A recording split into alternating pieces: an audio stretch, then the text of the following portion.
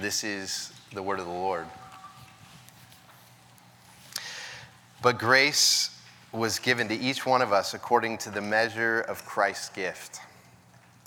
Therefore it says, when he ascended on high, he led a host of captives, and he gave gifts to men. And saying he ascended, what does it mean but that he also descended into the lower regions, the earth? He who descended is the one who also ascended far above all the heavens, that he might fill all things.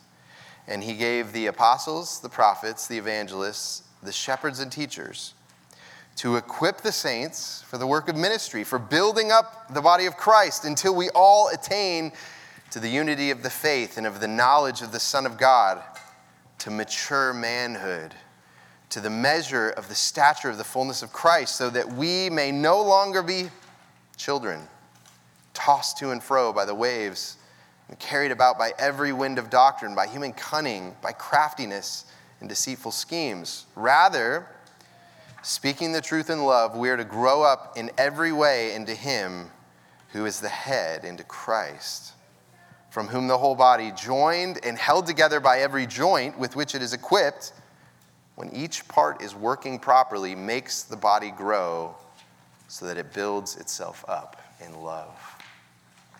The grass withers and the flower fades, but the word of our God will stand forever. Let's pray together. Father in heaven, we thank you that in the scriptures we read about your great mission to fill the earth with your glory, and that the end of this story that we are living in is that the great creator God would come and dwell with human beings. And Lord, we look forward to that day when you make your dwelling place among us, and we thank you that you have already done that in Christ taking on flesh, and by you sending your Holy Spirit to dwell in us and among us. And so we pray that you would give us a vision for your mission and our role in it this morning as we study Ephesians 4. And so may your Holy Spirit be our teacher, we ask. In Jesus' name, amen. Amen. Well, today we are beginning a sermon series on the topic of generosity. It's going to be a four-week series in the month of May. About being generous with our time, our treasure, and our talents. And some of you might think it's uncomfortable talking about generosity in the church, and I don't feel that way at all. That's because one thing that seems very obvious to me is that people who are generous are the happiest people. So for us to spend time focusing on being generous is just a blessing to all of us. And so I think it's a great opportunity for us.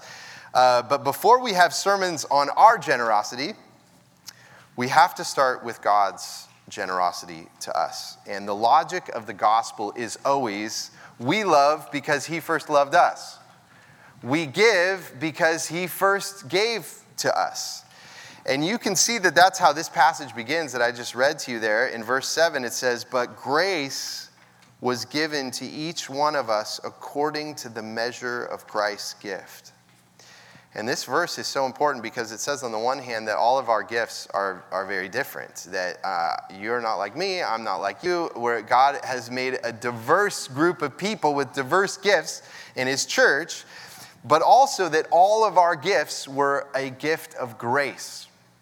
They're not something that we can boast in or think that we're awesome than other people because we have these gifts. They came from him as a free gift. We did not earn them. We did not deserve them. They came as a gift from Jesus. And one of the things that's always struck me about our church is how incredibly gifted this community is. I'm just amazed by all of you and how God has gifted you. And so before we can understand being generous, being open-handed with our time and treasure and talents, we need to come to deeply appreciate how richly gifted our community is and why Jesus has given us those gifts. And so today we're talking about God's gifts to us. And I want to make 3 observations from this passage in Ephesians 4. This is what they are. Your gifts were given to you by the King. Your gifts are organized by pastors. And your gifts are for building the city of God. three things we learn about from this passage is that your gifts were given to you by the king, your gifts are organized by pastors, and your gifts are for building the city of God. And this is really such a tremendous passage for giving us a vision of who we are as the people of God here in Bellingham and in Whatcom County. And so three important points for us this morning. And the first is this: your gifts were given to you by the king. Your gifts were given to you by the king. And what I mean by that is that Jesus has been shown to be the true king of the world when God raised him from the dead. It was God's declaration that this is my true king. And that true king has distributed gifts out of his riches to all of his people. And so I want to point out two implications about that. Okay, the first is that our gifts are exchanged with the king. We exchange gifts with the king. He gives and we give back. He gives and we give back. That's kind of the pattern of our life in Jesus. And you can see that at the beginning of this passage, it says in verse 7, but grace was given to each one of us according to the measure of Christ's gift. Therefore it says, when he ascended on high, he led a host of captives and he gave gifts to men. And Matt talked about that verse we used in the call to worship in Psalm 68 at the beginning of the service. And the Apostle Paul is quoting Psalm 68, which is a song of triumph that gives like a record of all God's victories and how he brought Israel out of Egypt and he defeated kings. And then he came to Mount Zion, which is in Jerusalem. And so after all of God's victories over his enemies, he enters his capital city to be seated on his throne. And in the ancient world, when a king returned from his military victories and he came back to his capital city, they would always have a parade.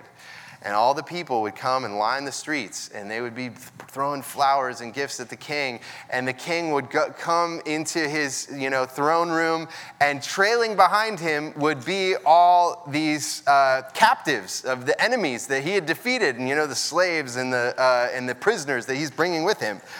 And so Paul uses this imagery to say that, well, this is what's happened with Jesus. Jesus, in his death and resurrection, has defeated sin, death, and Satan. And after his resurrection, he ascended into heaven. He's seated at the right hand of his Father in heaven. He's given authority over all the nations of the world. And Paul says that we are the captives that are following behind him in the parade. We were the prisoners that were taken from the enemy. Except instead of us being in chains and getting ready to be locked up and hanged on the gallows, he has made us joint heirs with him. He's adopted us into God's family, and he shares all the riches of his kingdom with him, and he's handing out gifts to the former enemies. And we say, wow, Jesus is not like any other king. And what we're going to find out as we go through this series together on generosity, we're going to talk more about the gifts that Jesus has given to you and to me. And those gifts are not just that he gives us forgiveness, he gives us eternal life, he gives us the Holy Spirit to enable us to love him and love others, but he's given us wealth, he's given us talents, he's given us opportunities, he's given us a network of relationships. All of these things come as gifts from our King. So if Jesus gives us gifts as kings, why do I say that we exchange gifts with the King? Well, there's a textual issue in this passage. You'll notice at the end of verse 8 there, it's how it says he gave gifts to men. Well, if you go back and read Psalm 68 and find this verse, it's not going to say that he gave gifts from men. It says that he received gifts from men. And you're going to say, well, which is it? Does the king give gifts to all the people, or does he receive gifts from them? And it could be that Paul translated the Hebrew in a certain way here. We're not sure why Paul translated it this way, but I think the main point is when the king wins a victory, he exchanged gifts with his people. And so he takes all the plunder that he's won and he shares it with the people, and then the people bring tribute to their king and gratitude for all that he's done for them, and they offer him gifts back and forth. And this is the kind of life that Jesus intends for us to have with him. He's open-handed with us, and we're open-handed with him and the people that he brings into our life. That exchanging and sharing. And so when we realize that all of our gifts, our time, money, and talents, are gifts from the King to be offered back to him, it tells us a second thing about them. So our gifts are given by the King to be exchanged with him, but also our gifts are shaped by the gospel. Our gifts are shaped by the gospel. Our gifts take the shape of the gospel when we believe in Jesus. And you'll notice that immediately after Paul says the King gives us gifts, he gives a little summary of the gospel. And you see that summary there in verse 9 where it says, in saying he ascended, what does he mean? But that he also descended into the lower regions, the earth. He who descended is the one who has also ascended far above all the heavens, that he might fill all things. And you might be like, what is all this about? He descended, he ascended. Well, it's exactly what we say every week in the Apostles' Creed. Every week after the sermon, we'll say it today. The Apostles' Creed, it talks about Jesus descending. You know, he was conceived by the Holy Spirit, born of the Virgin Mary. He suffered under Pontius Pilate, was crucified, dead, and buried. He descended into the grave. That's Jesus' great descent to the lower parts in the earth. And then he ascends. On the third day, he rose again from the dead. He ascended into heaven and sits at the right hand of God the Father. From there, he shall come to judge the living and the dead. Why does Paul say this? We all need to know that our lives will be like our King's life. You descend before you ascend. Death and resurrection is the pattern of Jesus' followers. And your gifts are actually going to take that shape to them. Your gifts come through a path of death and resurrection. I think often your greatest gifts are the gifts that God gave to you through hardship. You know, I think about my gifting. When I was a teenager, I was sent away to a treatment program for 1.5 years by my parents. It was a very hard trial in my life. And in that 1.5 years, someone gave me a Bible, and I read it. And I experienced the life-changing power of the Word of God. And that shaped my whole life. It was a descent before I could have gifts. And some of you, the ways that you're going to serve God is through your hardships. Our gifts are forged in hardship. And I was talking to Lauren Clark. Lauren Clark's a member of our church just a couple weeks ago. And he was talking about how often in our work, how important it is for us to accept and internalize that in the work we do, things are never going to go smoothly. And we think, you know, I should be doing my passions. I should be using my gifts. I should have little obstacles and no hardships. And then we're surprised when work isn't going that way. And there's all these obstacles and there's all these frustrations and it never seems to get smooth. And he says, why do we think our life's going to be like that? It wasn't like that for our King. Our King had to go through the cross before he ascended into heaven. Even the exercising of our gifts will follow the pattern of the gospel. We must descend with him before we can ascend with him. And you know, there's a great scene in the Lord of the Rings books. And in the first book of the Lord of the Rings, it's called The Fellowship of the Ring. And the Fellowship is this group of, there's 4 hobbits and 2 men, and there's an elf and a dwarf, and there was a wizard for, part of it. And they go to this region of the elves called Lothlorien. And as they're leaving Lothlorien, the elves give the Fellowship these gifts for their journey and for their mission. And, there's a phial filled with liquid light, and there's elven cloaks and elven bows and, elven rope. And I think Gimli gets like 3 strands of Galadriel's hair. And, so there's all these gifts, and they're giving them, you need these gifts for your mission. And there's a great line in the books where the elves say, we put the thought of all that we love into all that we make. And I love that line. We put the thought of all that we love into all that we make. That is the same with our gifts from our King. The thought of all that Jesus loves has been woven into our gifts. If you're smart or artistic or wealthy or a good teacher or an encourager, the thought of all that Jesus loves has been woven into those things. And that's why it makes sense that they'd be offered back to him. They'd be used for the gospel because the gospel has shaped them. And so our first point is this, that your gifts are given to you by the King to be offered back to him, and he has woven into them the shape of the gospel because that's the thing that matters most to Christ. But one of the things that I mentioned is that when he gives us these gifts, our gifts are different. And somehow they all need to fit together and work together. And so that leads to the second thing that we learn from this passage, is that your gifts are organized by pastors. Your gifts are organized by pastors. And this passage says there's an important role that pastors play in us using our gifts. And there are two things in particular that pastors do, is that pastors teach people and pastors connect people. This has been a really formative passage for me as a pastor, so I'm excited to talk about it. So I want to talk about each of those things. So first, pastors teach people. And you see that the next verse mentions pastors in verse 11, where it says, and he gave the apostles, the prophets, the evangelists, the shepherds, and teachers. The shepherds there is pastors, right? And the first two titles in that list are the apostles and the prophets. We no longer have the apostles and prophets in person.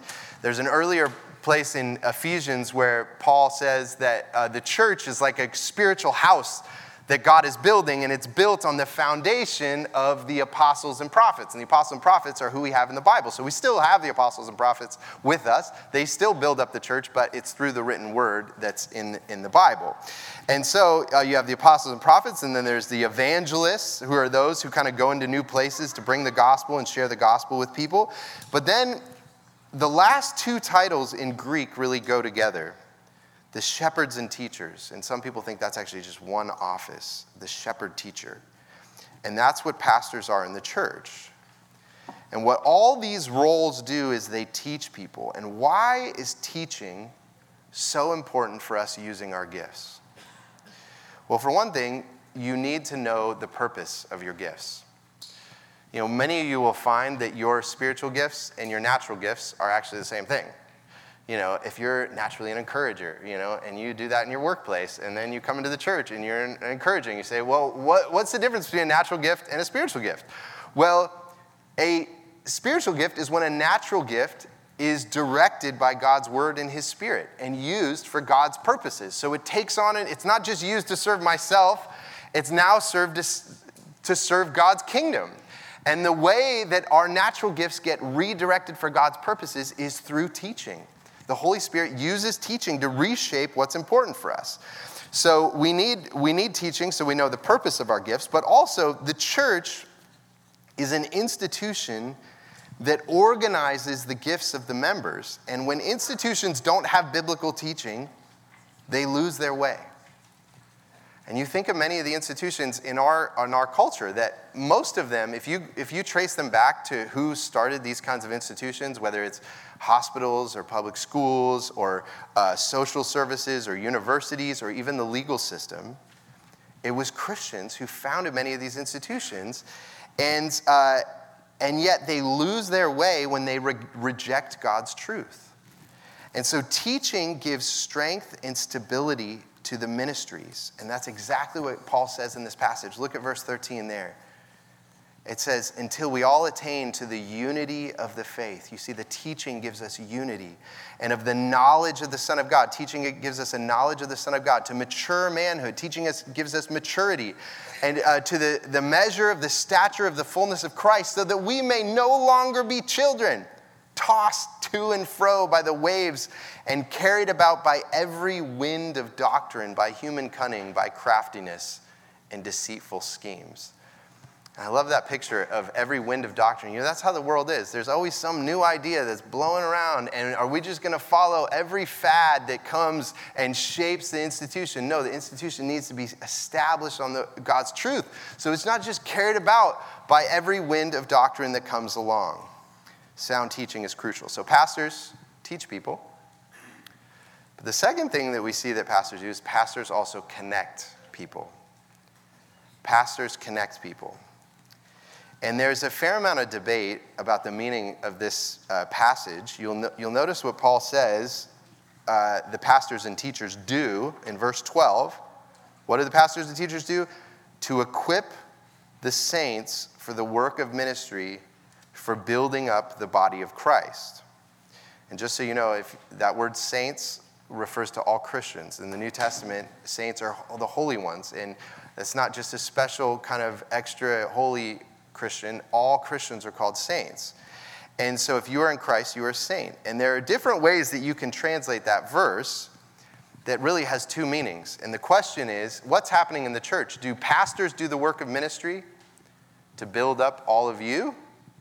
Or do pastors equip all of you to do the work of ministry to build up the body of Christ? And there's really two ways of reading it. And you can see that this translation, the English Standard Version, says that actually it's you all that do the work of ministry, not the pastors. We're here to help you do the work of ministry. And of course, that's the view that our church takes, that you are not here primarily to have ministry done to you. You are here to be equipped to use your gifts to do ministry for building up the body of Christ. Pastors equip you for your ministry by giving you good teaching, but also by connecting you to other people. And I'll tell you, about 6 years ago, I went on a sabbatical. I had a summer away, a time for study, and one of the things I studied during that summer away was the ministry of John Calvin, who was one of the leaders of the Reformation, and he built the church in Geneva.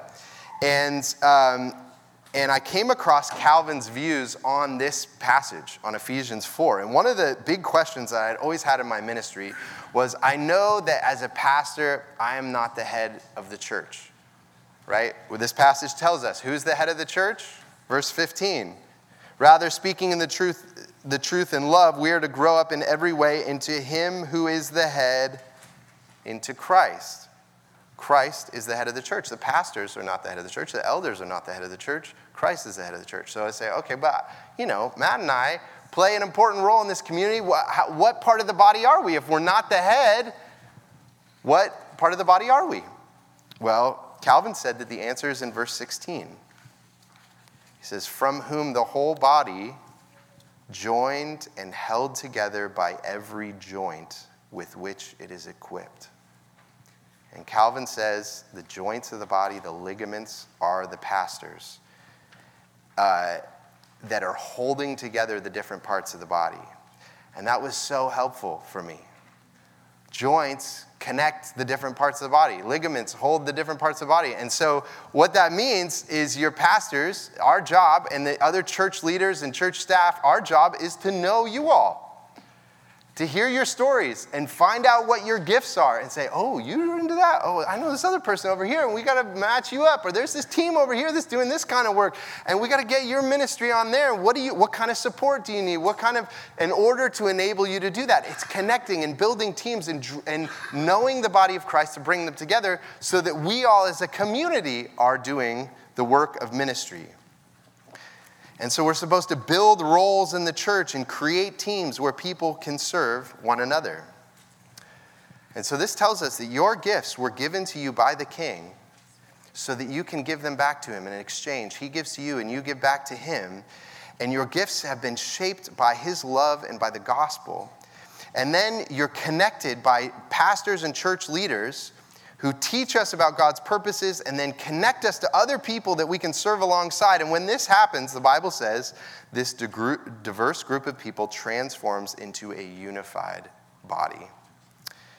And that is the focus of our final point, okay? So your gifts are given to you by the King. They're organized by the pastors. But lastly, your gifts are for building the city of God.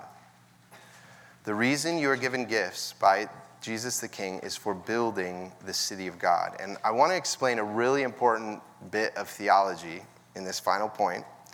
Okay, you'll notice at the end of verse 12, gives the target of your ministry is for building up the body of Christ. We are building the body of Christ, and the body of Christ is a city. Now, in the ancient world, people would have recognized that metaphor of a body is a political metaphor. It was used by Plato and Aristotle, who said that the ideal form of life is a city-state, where a diverse group of people are kind of bound together and they have different gifts and they serve one another, and they don't just live for their own ends, they live for the ends of the city. And so what they would have heard when Paul says we are a body, they would have heard we are a city. And the Bible says in other places that God is building his city in the earth. Jesus teaches us to pray, your kingdom come, your will be done on earth as it is in heaven.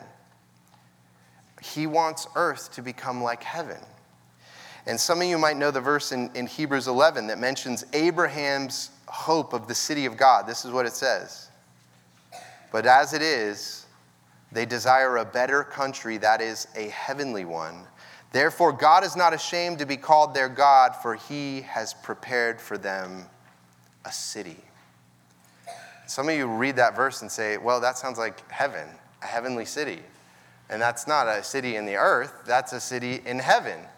But if you read to the end of the Bible, and you get to the final pages of the Bible, you read about the heavenly city, Jerusalem, and what's happening to it.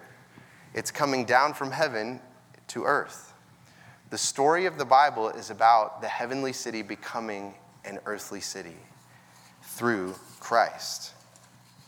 And he wants us to build it with the gifts that he has given to us. We are city builders with him. And you see that there in verse 13 where it says, until we all attain to the unity of the faith and the knowledge of the Son of God, to mature manhood, to the measure of the stature of the fullness of Christ, so that we may no longer be children. And probably many of you, when you've read that verse and you hear about mature manhood, you probably think of us as all individuals becoming mature Christians. I don't think that's what it's talking about. The mature man is the body of Christ. It's the community. It's the city becoming mature. And basically what Paul is saying is that the story of history is that the people of God are like a child that is growing up, or like, as Jesus says, a mustard seed that started very small, and it's growing into a great tree. And it's becoming more and more mature, more and more fruitful. And so when we ask, what are we doing here? What are my gifts for? My time, my treasure, my talent? It's that God is building a city with them. And the church is literally a city. I mean, you think about it. What do cities have? Cities have political leaders. We have a political leader. Jesus is our king, and he has officials under him who, administer his rule. We have a written legal code in the Bible that we all live under.